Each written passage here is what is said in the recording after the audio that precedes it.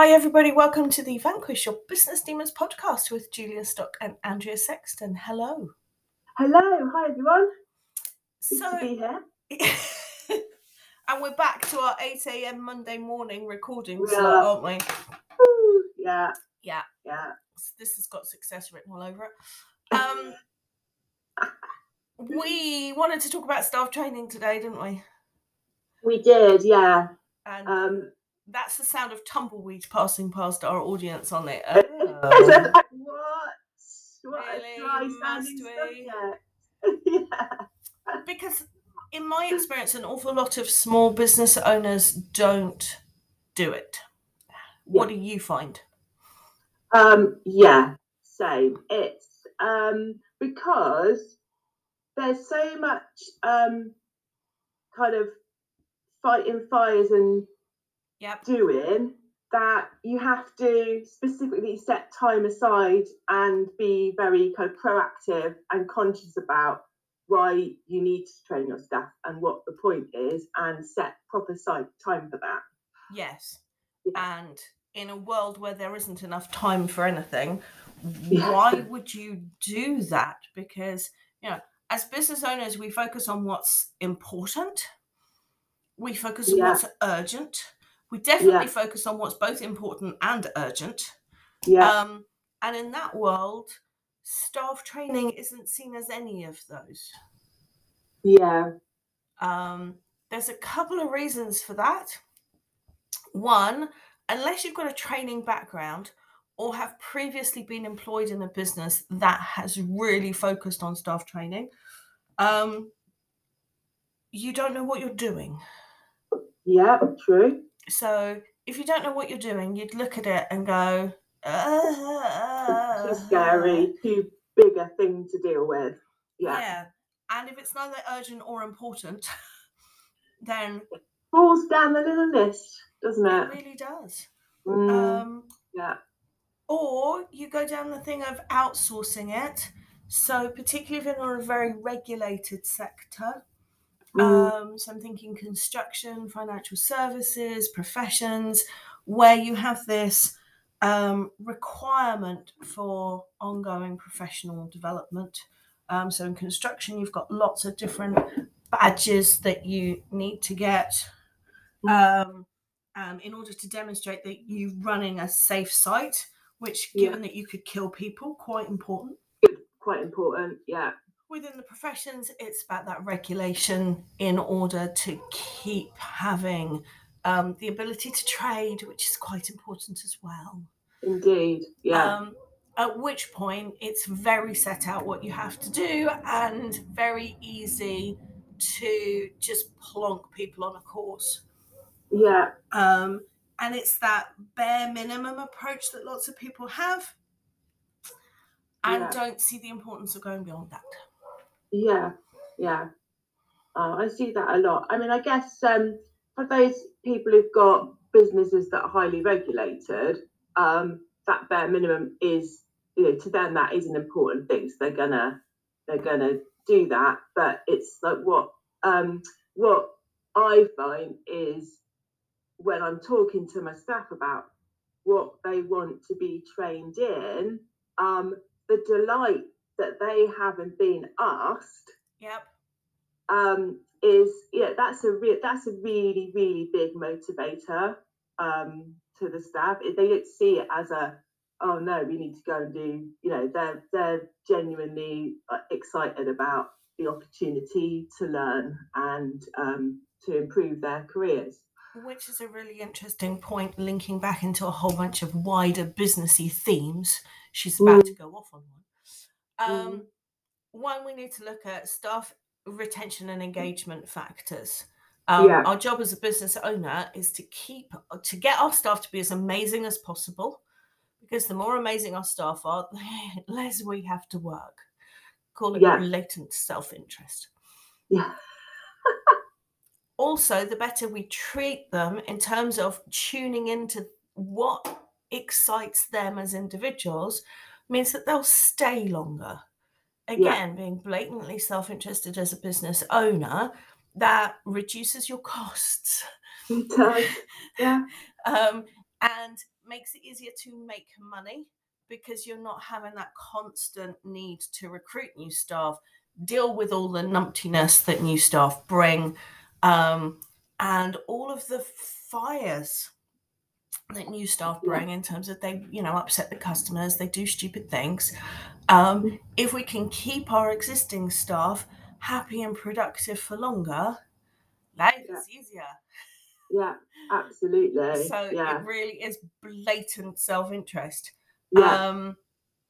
Which is why we should do this stuff. Back to retention and engagement. Don't use your initiative in terms of what will excite your staff. You can ask them. Yeah. Be aware of the power imbalance means that they will lie to you. Yeah. Especially if you have staff who are people pleasers. Yeah. And within PR, there are definitely staff who are people pleasers. I'm not saying any of them are yours. But they will have that tendency to agree with you because that's what they think they should be doing. Yeah. This is where psychometrics can really help. So the lovely Harrison assessments, for example, have a section on retention and engagement factors. Yeah. There's about 10 of them. Who knew? What's interesting about those is how they don't necessarily chime and match with what the employer is doing. Yes, that's true. Yeah. And consistently training and personal development for most people score highly. Yeah. You look at all the gimmicks around, having pool tables in offices, all the stuff that kind of come out of Silicon Valley in the last couple of decades. Yeah. Let's do this and this and this. Actually, it doesn't resonate that highly with a lot of people. Yes, they like it.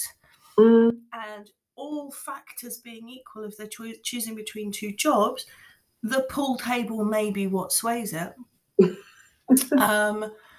And, the social life is very important to some people, but actually most people are there to work and see their employer as being more useful in terms of personal development, career development. They want to get on. They want to do well. So an employer who does that for them and engages in those conversations is an employer we want. Yeah. Okay, so what are your thoughts on like the balance between staff kind of taking responsibility themselves to look out for things they want to learn and train in, and what should the owner of the business be looking at for what they want their staff to train in? Where's the balance between those things? It depends on you as a business owner. Yeah. I'm at the interventionist end of the scale. The more laissez-faire you are about it and the more balance you put on your staff, the less focus your spend will be. Yes. Yeah. Yeah. You talk about people going on flower arranging courses. I mean, I've been given a training budget before in previous roles in previous companies, and it was completely like you can go and do whatever you want with this. Like literally, I could have gone and done flower arranging. There's nothing wrong with flower arranging, which is by lovely. The way. It's great, but it wasn't relevant to particularly relevant to being a lecturer in animal science at that time. And that's the problem with the laissez-faire attitude is while it can allow I suppose it comes back to what it is you're trying to achieve with this training budget. Is the training budget around making the staff feel loved and cared for and helping them achieve their wider Zen self-actualization? Nothing wrong with that. No. Or is it about actually making them better at their job? Yeah, I'd love to think that the people I work for who gave me the wide training budget were caring about my Zen and my I But just think actually, they have time to think about it. your job as a business owner is to protect the interest of the business. Yeah, absolutely. Andrea's wider Zen self-actualization may or may not improve her performance at work, and therefore the flower arranging course may make you feel more attuned to your employer, more likely to stay, a little bit more likely to put up with their nonsense. Totally. However, if we actually pin down into why you're not really coping with your employer's nonsense, is it that your boss is as disorganized as anything? Is it actually that you've got time management or organization issues? Why don't we fix those? Yeah, that's the thing. Because ultimately fixing that is going to make you happier. Yeah, definitely. Yeah, Yeah. The training budget should be used to fix actual problems that we have. Yeah. Training is not the solution to every problem. I used to have a boss who thought more staff training was the solution to every problem. It wasn't. We did a lot of training. You have to combine the training with the performance management. Yeah. You have to make people implement the training. Just going on the training doesn't get you any further forward. Our job is to present solutions to real problems. Yeah.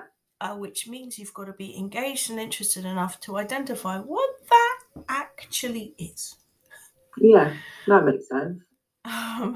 Then, once you've identified what the problem actually is, you can put together something that's really targeted into that problem.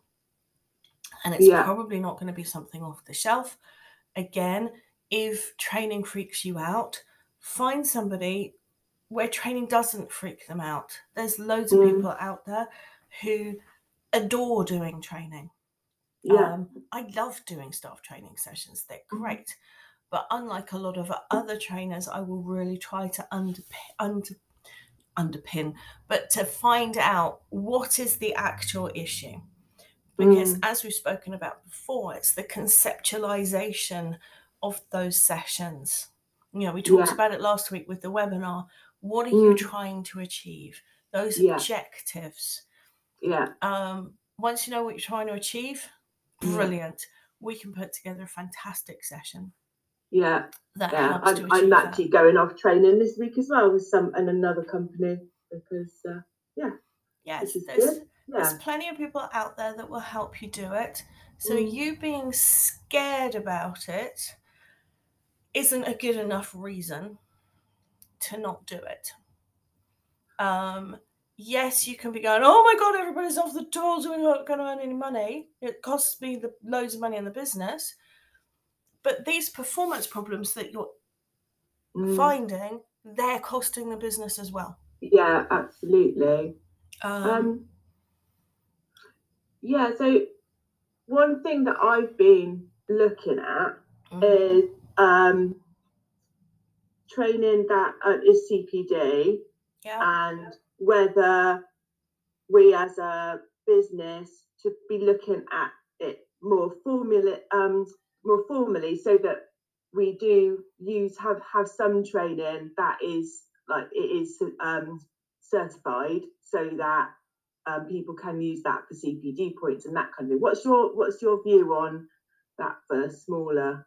I think unless you have to engage with CPD points, Yeah. because a client is making you, a regulator's making you, you're just randomly adding in bureaucracy for no great reason. Yeah. Okay, that's interesting. You're back to why are you doing this? Why? Why is this interesting? Yeah. Nobody ever really does CPD because they want to.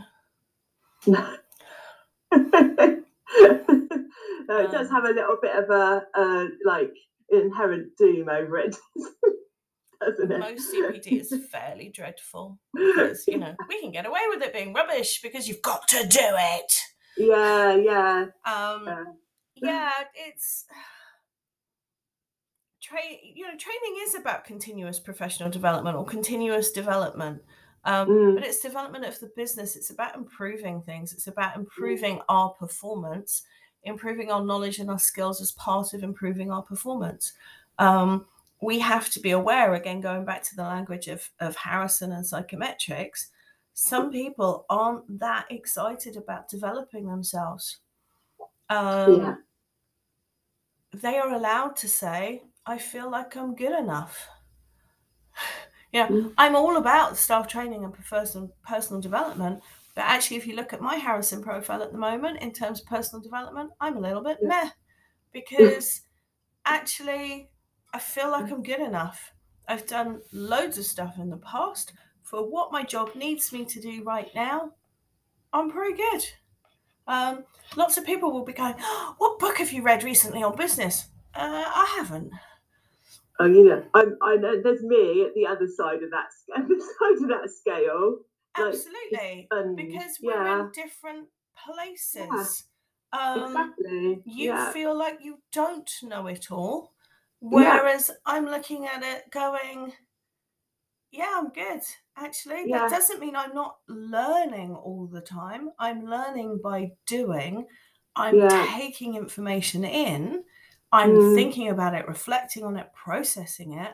But in terms of this need to be reading business books, no, I'm good. Mainly because, when people like you and others like you describe the latest book, I listen to it and go, that sounds pretty much like remarketed the same stuff. You might have called it, the 37 steps to a great sales process. Yes, the same stuff. Pretty much the same stuff. It's all the same stuff. It's just somebody's personal rebranding for attention seeking. It's interesting actually, because we both like you say, like you're learning, and I'd imagine that actually when you're like in a coaching session and you're coaching someone through something, you're learning by their response to what you're coaching them. The art of being a reflective practitioner, very policy language, is a good one. The reflective practitioner must be said with a plum in one's mouth. But it's a really valid point around reflecting back on things that have happened, identifying what went well, identifying what needs to be improved. It's not about beating yourself up. That's self-criticality. It's about going, that could have gone better because of this, that, and the other. We have a half-day webinar around KPIs. And it's called 6 Numbers to Run Your Business. It's a fabulous session. We deliver it through the medium of camel racing. You do, yes. It's great. It's absolutely fantastic. We were delivering it pre-COVID, face-to-face. During COVID, we tried to deliver it online. It didn't work. Because the activity did not translate to being online. So camels didn't like Zoom. Camels did not like Zoom. And so we haven't really delivered it since then, because we've pretty much gone back online. And it doesn't work. Now, I could beat myself up on it, or one day I'll get around to running it again, because the camel racing was a fabulous session. But also the world has kind of moved on. So I either need to reflect on how can I get the camels online, or accept the camels don't work online. We need to find the enthusiasm one day for bringing them back. No camels were injured or harmed in the recording of this podcast. They weren't. They're mythical camels. Absolutely mythical camels. I need to bring them back. But sometimes things don't work. If I was being very self-critical, then I could beat myself up on why didn't I spot that it wouldn't work and blah, blah, blah, blah, blah. Ultimately, the learning is, that one has to be done face-to-face. All right, then. Fair enough. Absolutely fine. Actually, we are delivering it face-to-face. We're doing it for the Chamber of Commerce later in the year. That's good fun. There you go. September, Somerset Chamber of Commerce. If you want to do live camel racing, the camels are back in September. You heard it here first. Absolutely. Yes. So yeah, again, it's about understanding where your staff are at. If they're not in the mood for self-development, it depends on whether their skills are already good enough. Yes. If you're already amazing at something, you don't need to do more training in it. That doesn't mean that you don't need to attend staff training, though, on that topic. Yeah. It's how you design the session. So, for example, if I was doing staff training with you guys, you have skills that are head and shoulders above the rest of your team if you're part of a larger organization. Yeah. So I would then be looking at how can I use Andrea within the delivery of this session and her genius, which bigs up Andrea. Look at me in front of everybody. Takes the pressure off me in delivering the session and means you're still there for all of the team building and the conversation and the bonding side of it. And the other nice juicy bits that come out of it. The opportunity to gossip with people away from the coalface and just be. And when we don't do staff training, we don't get any of these wider benefits. On the opportunity again for us to collectively reflect on how to do these things better. Again, with my training background, we used to have to do a lot of standardization. It's one of those activities that was inflicted by the awarding bodies. To make sure that everybody was marking to the same standard and you know everybody was doing it in the same way. Quite important. So it's one of those bits of good practice that were inflicted, but actually were fundamentally genius. So, for example, you could be setting your team a specific exercise about writing a press release or a blog or an article, and you are looking at what comes out, critiquing, which is not the same as being critical. Critiquing is about looking for the good and the bad and making a judgment. Or you could take an article that somebody had written and then critique it in terms of how can we make this better? Being rude about other people's work is a great way to learn. It's a fantastic way to learn. So we would have, units that somebody had marked, and we would get everybody to remark them and be talking about what they had found. Normally you'd deliberately pick something that was ropey. Picking something that's amazing doesn't give you much juice. But it allows the good people to be teaching the weaker people around what they know. So it's a really good activity, even for the most experienced staff, in terms of, same as, you could critique a plumbing installation. What's gone wrong here? Why is this not working? Why is it doing this? So it's a great technique for collective learning. And also people get to have a little bit of fun, have a chat and a natter. You always set them a little bit more time than they strictly need. So they can kind of get on and talk about wider things, and that's part of bonding. I think collective learning is actually a really nice phrase, because it's you say that instead of, we're going to do some team training. If you say we're going to do some collective learning, it's just as nauseating. To me that sounds better, but I'm weird, so that's fine. What you have to do is make it part of the organization's culture. Your training or lack of it is already how we do things around here. So if you're going to do staff training, you need to put it in the diary. It needs to be an expectation. We used to do monthly training. We were a training company. Training was a big solution to problems, but also within that, partly that was required by the standardization stuff. But actually it became part of the culture. It was normal. Yes, it was a massive cost to the business. You would add it up and it was over £100,000 a year that we would be spending on making this stuff happen, but we made it fundamental to how we ran the business. That's and the thing, isn't it? It worked.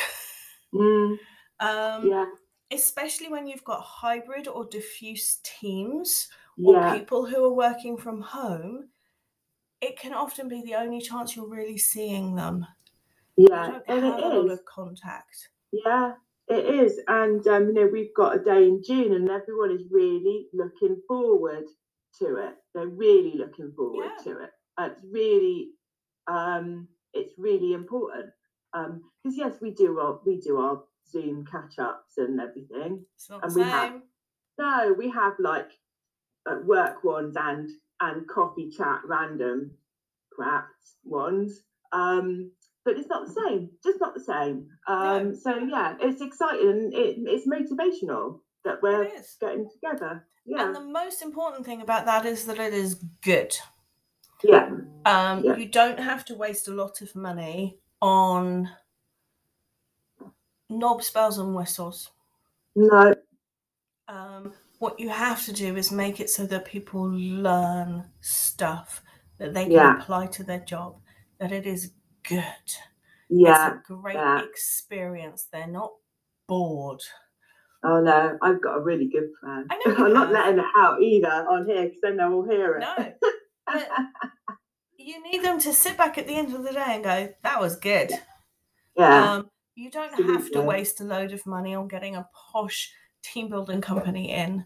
It's more important that they learn and Yeah.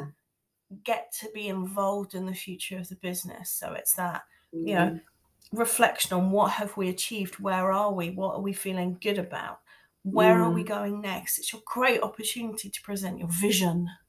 indeed. Yeah, Because you're bringing everybody together, you're lining up all your little ducks all in a yeah, row, and yeah, yeah, add in some staff training. It's a really, really good mix. yeah, As you grow, then you might want to bring in some feistier team building. yeah, I think my favourite day ever with my staff was we were at a venue next to the River Thames. yeah. The staff team aged from about 18 to about 75. Wow, that's a good range. Yeah. Yeah, We had at least one lady in a mobility scooter. right. So you've got a hefty ability range. Yes. We did raft building on the River Thames in Amazing. teams. So, yeah. Now, admittedly, the lady on the mobility scooter did not go on the raft. I was going to say that was quite a hefty raft. Bit harsh. Very harsh. That's unbecoming No, to I you. thought it was heavy. Might be heavy. The mobility With the scooter stayed balance. on dry land. Oh, okay, right. But yeah, we did raft building, and I got a whole bunch of people Amazing. having this race on the raft down the River Thames. That's brilliant. Exactly. So Yeah, yes, we were using a company to do that. yeah, But yeah, you kind of still reflect on that back and go, yeah, that was a yeah, good day. yeah. Did anyone fall in? It got very listy. I definitely got a soggy arse. It does sound like an absolute riot, actually. I think I was in the same team as Mr. Not Bill, which was great for the raft not falling apart on the river. But then part of the contest was who could unknot their raft the quickest, and we failed at that point. So we got out the river at the beginning and then came last because we couldn't undo his knots. Did he over-engineer it? You know the answer to that question.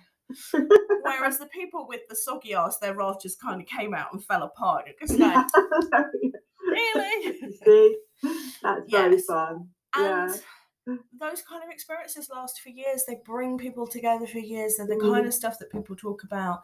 You can do it with a whole bunch of sellotape and loo rolls and who can build the biggest tower and all that kind of stuff, because it's not about what you're doing. It's who you're doing it with and how you're doing it. Yeah. Love it. So yeah, I look forward to finding out what you get up to. Amazing. So yes, staff training, very important. In summary, 29 minutes later. Excellent. Thanks, Julia. Thanks for listening, everybody.